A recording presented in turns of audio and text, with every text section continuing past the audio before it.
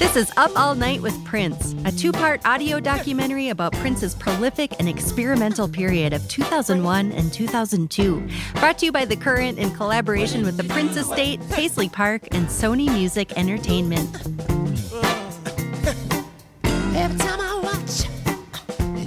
He was provoking, the audience, his fans, to be open-minded, to listen to different music, more open, more improvisation, more jazz in some way, A lot of times when people ask me about the Rainbow Children album, I always equate it to Miles Davis's Bitches Brew. It was really a departure from what Prince normally did. He was just brewing on stage. He was concocting his composition. The composition was free. He was free. The early 2000s were an exhilarating time to be a Prince fan. Prince began the new millennium by announcing that the artist formerly known as Prince was finally free of all major label obligations and would once again be known by his birth name. To celebrate, he made a dramatic shift away from touring behind his hits toward creating music that felt jazz-oriented, exploratory, and free. And thanks to his groundbreaking NPG Music Club, he was able to share his new work with his fans online the moment he created it. This was an era when Prince was flying under the radar of mainstream consciousness. A decision, let's be honest, that couldn't have been too difficult to make, given how cruelly the media had treated him when he changed his name to a symbol the decade before. Instead of catering to a pop culture landscape that failed to understand him, he chose instead to speak directly to his longtime supporters, and it gave him the room he needed to spread out, think deeply about his work, and find a more authentic, creative path.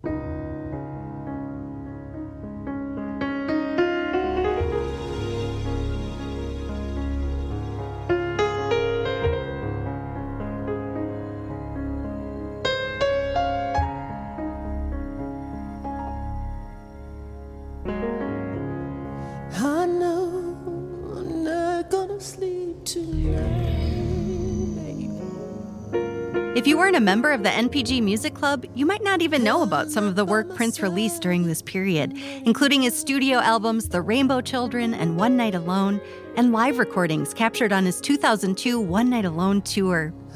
For the uninitiated, this is a great time to dig into these expansive releases, all of which are being reissued by the Prince Estate and Sony on May 29th, 2020. What good is it if I'm not with you? I'm Andrea Swenson. I'm an author, radio host, and music journalist in Minneapolis, and this era of Prince's career has always intrigued me. I have vivid memories of Prince announcing his first celebration events at Paisley Park in this period, which drew fans to the Twin Cities from around the world. And my curiosity about what Prince was up to out there in Chanhassen would jumpstart 2 decades of writing about and researching his work. You're gonna see me.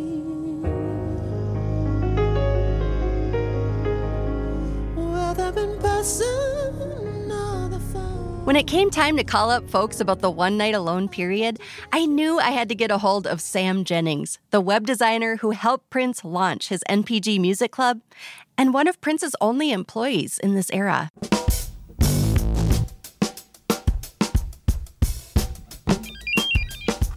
Pretty much the whole time that I was involved, which was about 9 years, it was pretty much a skeleton crew. Like there was never like the heyday of the Warner Brothers days when it was, 30 people and he had 3 assistants and all that. That stuff was all long gone. So, musically, he hadn't really done much after Rave Under the Joy Fantastic. He was just sort of doing shows here and there, releasing songs here and there, kind of putting things up online a little bit. But yeah, nothing that really had a strong push behind it. When Prince made the announcement that he would once again be known as Prince, he held a press conference and he said, quote, "My main concern right now is to take time to study things of a spiritual nature. So I'm going to go away for a while and do that."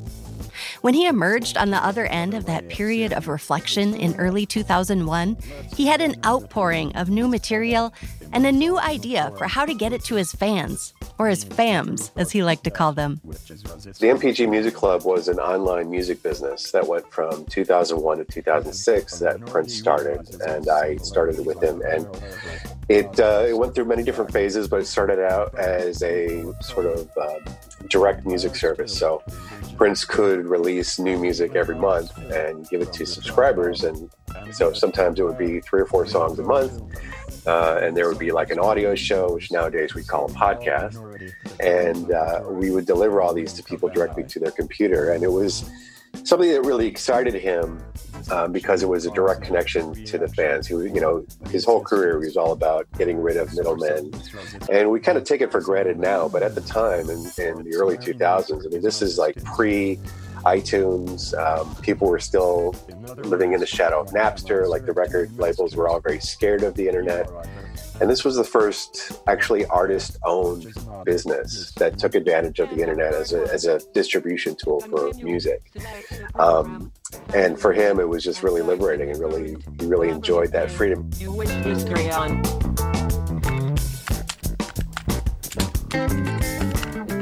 London, England, sometime in the early 1600s.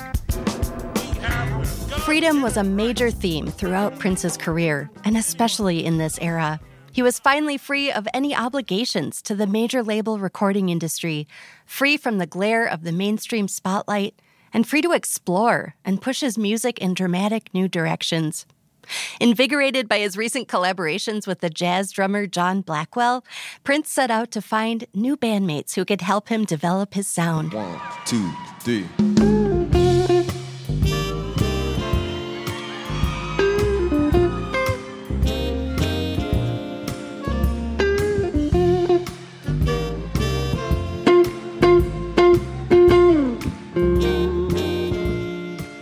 So I get this call, and there's this guy on the phone. He says, Najee, the artist would like to speak to you, but he was going to have to call you back in a few minutes. I said, okay. I didn't expect a return phone call, to be honest with you. This is saxophonist and flautist Jerome Rashid, better known as Najee. So about maybe 5-10 minutes later, the same guy gets on the phone. He says, I have the artist on the line. Prince gets on the phone. He says, yo, man, what's up? I said, I don't know. What's up? He says, when you and I getting together? When are you and I going to play? I'm like, I would love to play with you. He says, well, what are you doing right now? I said, well, I'm at home in LA. He says, why don't you come out to Minneapolis? I said, when you want me to come? He says, why don't you come out right now? I said, man, I can't come out right now. He said, well, when can you come out? And I said, well, maybe by next week or so. He said, all right, I'll have somebody call you. Click, exit the phone. And then maybe about an hour later, I get a call from the travel agent, and he flies my brother and I both out first class to Minneapolis. And we get there, and for the first few nights, we're just hanging out at Paisley Park. He's taking us to clubs, that kind of thing, just hanging with him, getting to know him a little bit. And then finally he says, I want to record with you. I said, man, I would love to do that. And we were doing jam sessions every night, from like 2 a.m. to like 4. And then he invites me to come record with him at Paisley Park. And so I go in the studio and not really sure what to expect in terms of what he was going to do. And that project ended up being the Rainbow Children.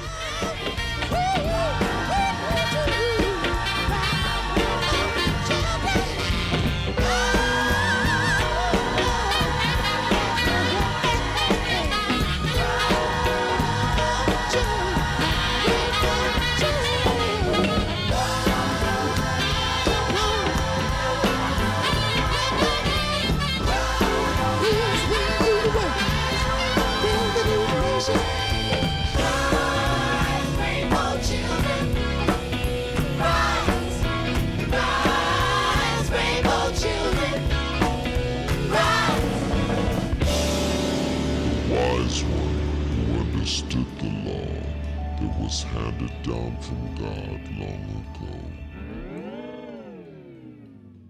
As Najee remembers it, this was no ordinary recording session.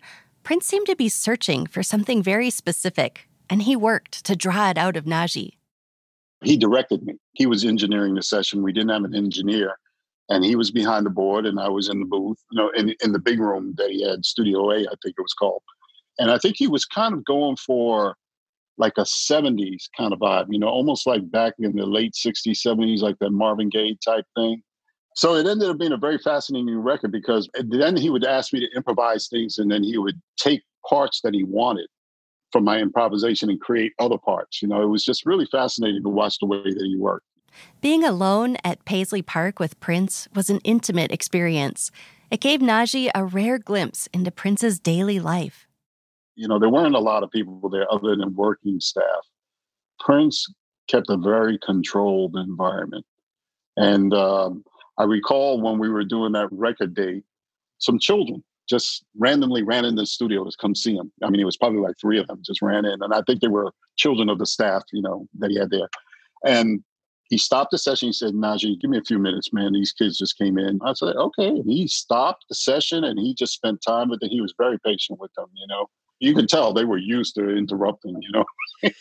And so, you know, that was it. I sat there for probably 20 minutes while he sat there. He talked with them, played with them. And it was just really nice, you know, really nice. In early 2001, Prince brought in several musicians to help him complete the Rainbow Children. In addition to Najee and the drummer John Blackwell, the album features the singing group Millennia, Kip Blackshire, Morris Hayes, the Hornheads, and the legendary funk bassist Larry Graham, who had become a close friend and spiritual mentor to Prince in this era. Within weeks of the album being completed, Prince decided he would premiere it at his June 2001 celebration, a now annual event that coincided with his birthday and brought fans from around the world to Chanhassen. Here's Sam Jennings again. Well, I know, because we had the music club at the time, he really felt that he had a very active audience that he could tap into. Like he had his hardcore fans kind of gathered together and organized in a way that he hadn't done before. So his idea was let's invite the music club to the celebration and let's let them listen to it before anybody else. And so he knew this was his hardcore audience. These were the fans who were going to appreciate the most. He wanted there to be discussions. He wanted there to be talks. He wanted this to spark some kind of dialogue just about God, about religion, about, not specifically Jehovah's Witnesses stuff, but those sort of kind of concepts and ideas. And I think that was sort of an extension of perhaps the Bible study he was doing. He just kind of wanted to broaden it out and include a bunch of other people. I mean, I remember being at Paisley Park and taking part in a lot of these group discussions. And, every once in a while he would kind of pop in. And he leaned over to me one time and he said, "This is what I always wanted Paisley Park to be, a place where people were sharing these heady ideas and debating things and having these really heavy discussions." One of the people who remembers getting into a deep conversation with Prince at Celebration was the rapper Common, who was invited to Paisley Park to perform that year along with Alicia Keys and Erykah Badu. Performing at Paisley Park for his birthday was my first experience of really getting to be around Prince. And, that's something that I value as one of my greatest life moments. Walking into Paisley Park, I was like, first of all, thinking about Purple Rain, the movie. But then going to the grounds, like, I was like, man, this is a true empire. Like, this is like, he built something that's like just not only amazing, but just felt like empowering when I walked into Paisley Park. Then he had a green screen where you could obviously shoot films, you could shoot videos, you could film commercials. And then you saw all these costumes or outfits that he had wore, and they were like hanging up in the same area where we were performing. And you realize just the history of this performer, this artist, and that what you were walking into was truly something that was monumental and legendary, a place that would always be heralded as like one of the greatest sources of music, Paisley Park, and myself, Erykah Badu, and Prince was there and Larry Graham. And he had this little bucket on the side. There was the cuss bucket. If you curse, you would have to put money in. But I made sure I didn't do anything that's going to get me kicked out of Paisley Park. You know what I'm saying? I was like, this is Prince. I just want to absorb this moment. So during that time, we had a great conversation. Everything from God music to just fun stuff. We talked and sat for at least, I remember it being at least about an hour and a half just talking and getting to know each other. And then at one point I walked out and saw the doves. It was like walking into a place where you read the fairy tale, you read the story, and then you get to see all the things you read about. He had a basketball court in there. And along with the performance, which was the time, myself, Erykah Badu, and Alicia Keys, before she really even had come out, just to show you how Prince is up on stuff. She hadn't even released her project, but he was somehow aware of her. She just was this young girl with braids and like Prince really, was giving her love and respect. So Prince put the stamp on it. You knew it had to be something. She was something. And I remember performing and being like, wow, this is amazing. I'm performing for Prince at Paisley Park on his birthday. His mother and his father were there. It just was a special moment, man. For me, one of the greatest moments I've had in my career. That's so special that his parents were there because they both passed away within that next year. Yeah. When I went back to Paisley Park and we walked into the studio, his father was there playing piano. Oh, wow. Yeah, so that was a moment I'll always be like, wow, I just got to hear Prince's father just playing piano, just playing for the love of it, just right there.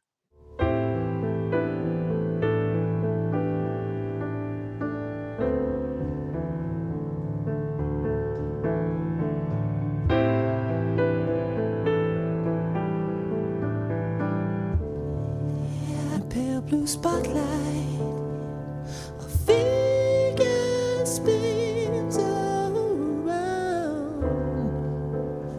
The voice calls out to you, baby, do you like the sound?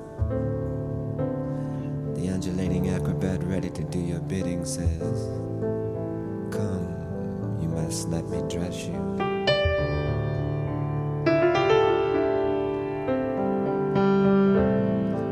I must do a fitting. Prince was deeply influenced by his father's piano playing. It's something that he would reflect on years later at his Piano and a Microphone gala at Paisley Park in January 2016, as well as in the early draft pages of the memoir that he started writing just before he passed away. Around the time that Prince was wrapping up the Rainbow Children at Paisley Park, he also recorded a stunning, mostly solo piano album, One Night Alone. Rather than play the songs in one of Paisley Park's studios, Prince chose to record this collection in Paisley Park's Atrium. By the time One Night Alone was released, Prince's father had passed away. In the liner notes, he dedicated it to John L., short for his dad's name, John L. Nelson.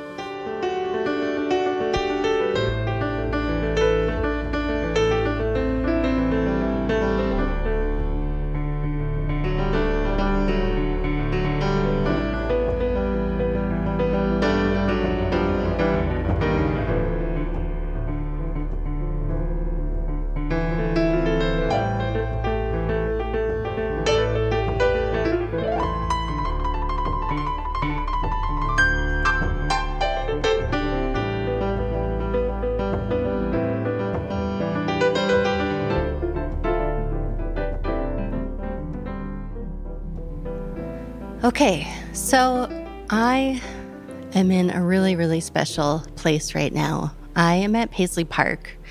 I'm in the atrium of Paisley Park, which is this big, open, brightly colored, beautiful room with these 4 glass pyramids at the ceiling. And there's light pouring in. It's an afternoon, and this building is empty.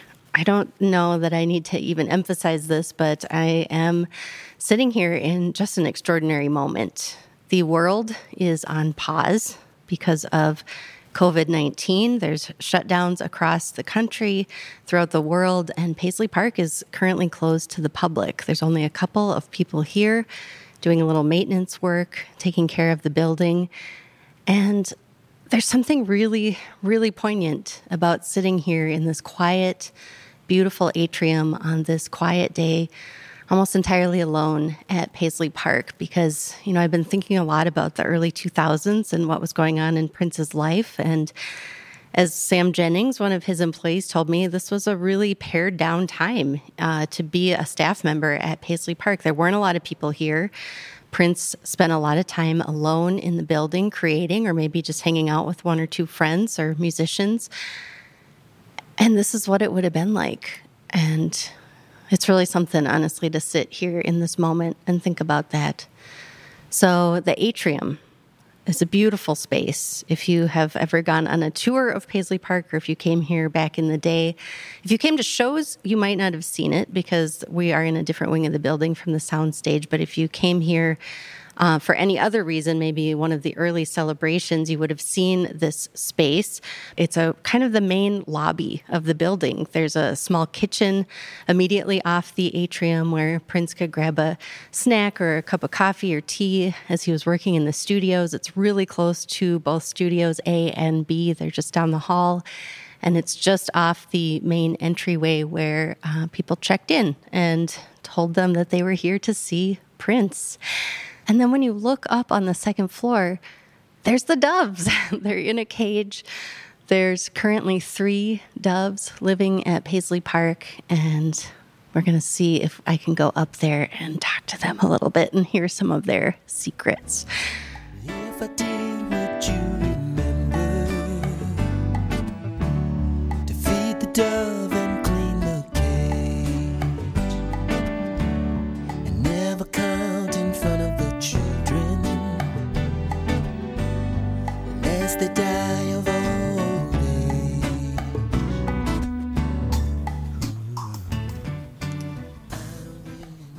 So this is Divinity, and Divinity's having a snack and giving me a little side eye, which is fine. I don't take it personally. This was a space where, as many people have remarked who worked with Prince, he would like to come here and sit and think. And in the early 2000s, it was such a deeply reflective period for Prince. He was reading so much. He was learning so much. He was reconsidering his entire faith. And, there's that picture of Prince sitting right here in the atrium, being filmed by Kevin Smith and his documentary film crew, and talking to his fans about the Rainbow Children and about the lyrics and his thoughts on religion and spirituality and philosophy. And that's what Prince had always imagined that this place could be.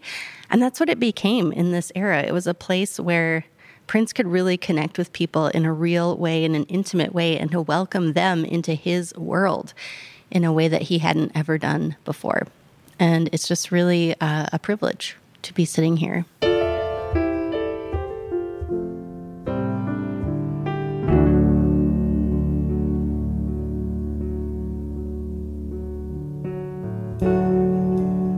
I'm a lonely painter. I live in a box of paints. I used to be frightened by the devil and drawn to those ones that weren't afraid. Remember you told me love was touching souls. Sure, you touch mine. Part of you pours out of me from time to time. These lines,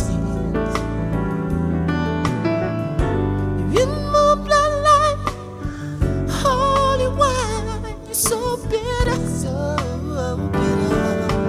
so sweet. Oh, I could drink a case of you, darling. I still be on my feet, I still be on my feet.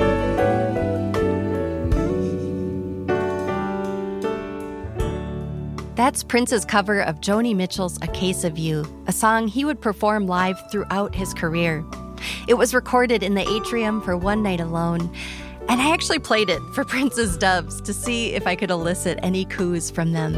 I swear, when I pressed play and Prince's voice came out in Joni's melodies, Divinity perked up and inched closer to the edge of the cage. In the nearly 2 decades since The Rainbow Children and One Night Alone were released, their legacies remain strong within the fan community, and scholars of this era continue surfacing new ideas about what Prince was expressing to the world. Since this was such an important time of connection between Prince and his fans, I wanted to call up a couple of the Purple fams who have been passionate advocates for and students of his One Night Alone era. I am Erica Thompson. I am a full-time reporter for the Columbus Dispatch, which is the daily newspaper in Columbus, Ohio. I am also working on a Prince book. I have been for about 10 years now, about his spiritual journey. So it's been really cool to interview people who worked with him and then also try to do some analysis of the spiritual themes in his music, album by album. Wow, 10 years. Yes, quite a while. But, you know, Prince is so vast and there's so many things to study, even within the bubble of spirituality, that it's understandable that it takes some time. Because you're such an expert in this, I'm wondering if you could just describe for me, you know, where was Prince at in his spiritual evolution in the early 2000s? So he was raised a Seventh-day Adventist, but he also spent some time in the Methodist Church. So he grew up with those core Christian beliefs. And at the beginning of his career, though, he had this message that I like to call like a sex-based spirituality, meaning that he was able to find liberation through sexual freedom. And you can see that in songs like Uptown or Party Up, and then even Sexuality. But then by the time you hit Purple Rain, you start to see some tension between the sexuality and the spirituality.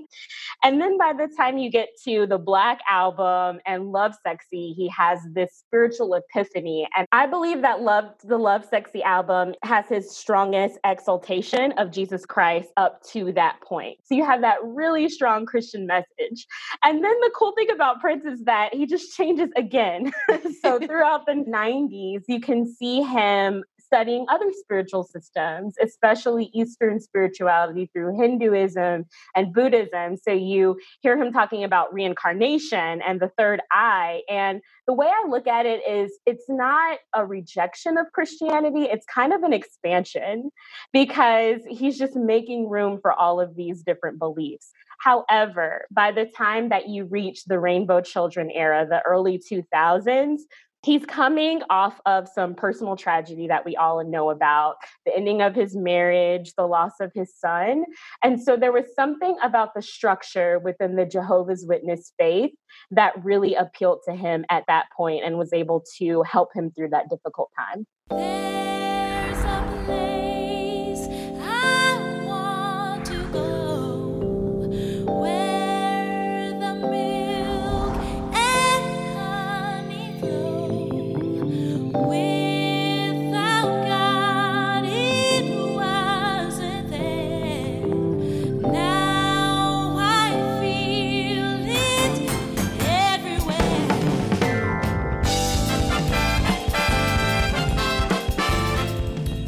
There's so much joy in the music. Like Prince really seems to be happy and content for the moment.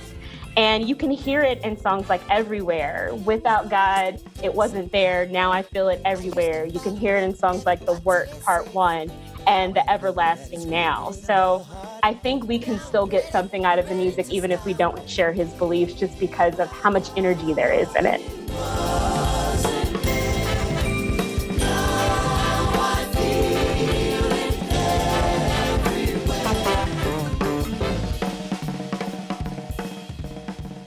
Darling Nisi is a self-described Prince hobbyist and creator of the Prince podcast Muse to the Pharaoh. Yep, that's a Rainbow Children reference. She's also one of my favorite people to follow on Twitter.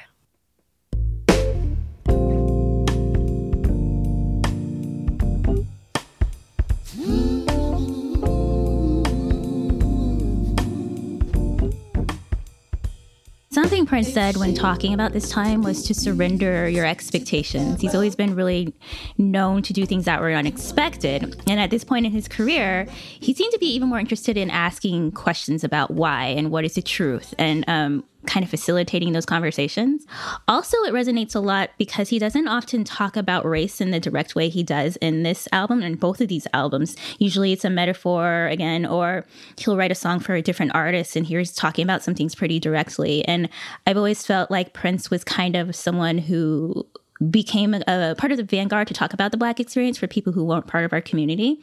And he does that in a very direct way in this album. That's really cool to see. Is there a specific song to you that really speaks to where Prince was at in this moment and kind of captures this era? I think Family Name does. When you wish to begin this program, place your right hand on the scanner and tightly clench up your butt cheeks, as you might feel a slight electrical shock. When people talk about the Rainbow Children, they often speak of, oh, we're all here together and we're all the same. But he kind of breaks down what that phrase means during that song and talking about, you know, the Akashic Records. Again, not a Jehovah's Witness doctrine. That's a New Age thing. But what does it mean to be African American? And there's black and white, but there's also people of color and there's also tribes. And he kind of expands the idea of being a person of color to be important. On the website that he had around this time, he talks about diverse unity and unique diversity, that it's not a bad thing to talk about differences. It's that each of us brings something unique to the table in our experiences to make things more colorful, to make life more colorful. And he talks about that a lot in that song. First of all, the term black and white is a fallacy. It simply is another way of saying this or that. Let's examine the term this or that in its ultimate form, which is this. You know, in your opinion, what do these albums tell us about where Prince was at in his creative evolution? So we're coming off of Rave. So this is kind of the first album that we get under his own name. And we know he's studying Jehovah's Witness faith. But more than that, he's again asking those questions like, what does this mean? What is the truth? He seemed to be aware that people really wanted him to be who they remembered him as. You know, this is funky, but I just wish he'd play like he used to. Old scraggly hair, some of them. Don't let nobody bring you down. So he seemed to say, this is who I am now. I need you guys to catch up with me. You must surrender your expectation. For those of you expected to get your purple rain on, you're in the wrong house. See, we're not interested in what you know, but what you... It's not just Jehovah's Witness, Akashic Records, that's a New Age thing, or even American history. A lot of things that we study or present to us, we have a narrative that is not necessarily right. So he's kind of taking us on a journey as he's learning, and it's not just him, you know, at Paisley Park or in a small place in Minnesota thinking about these things. He wants to share that with everyone so that we can all grow with him. Come on now.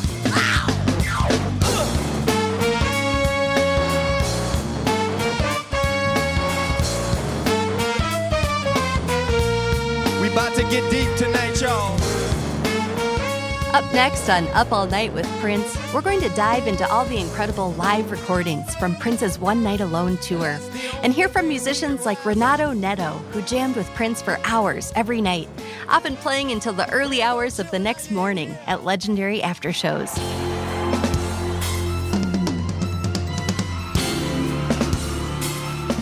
He always very provocative, you know, and saying, we're not going to play Purple Rain, you know. But the end of the show, always would play, and it was like a game, you know, it was fun, you know.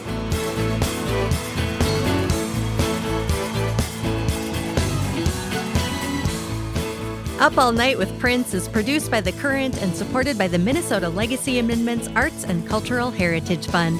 This program was produced in collaboration with the Prince Estate and Sony Music Entertainment, and with their support.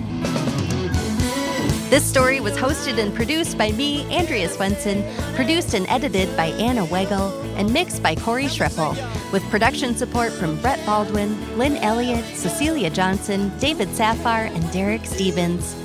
Thanks to Trevor Guy, Michael Howe, and Zach Hockapel. To learn about The Current, visit thecurrent.org.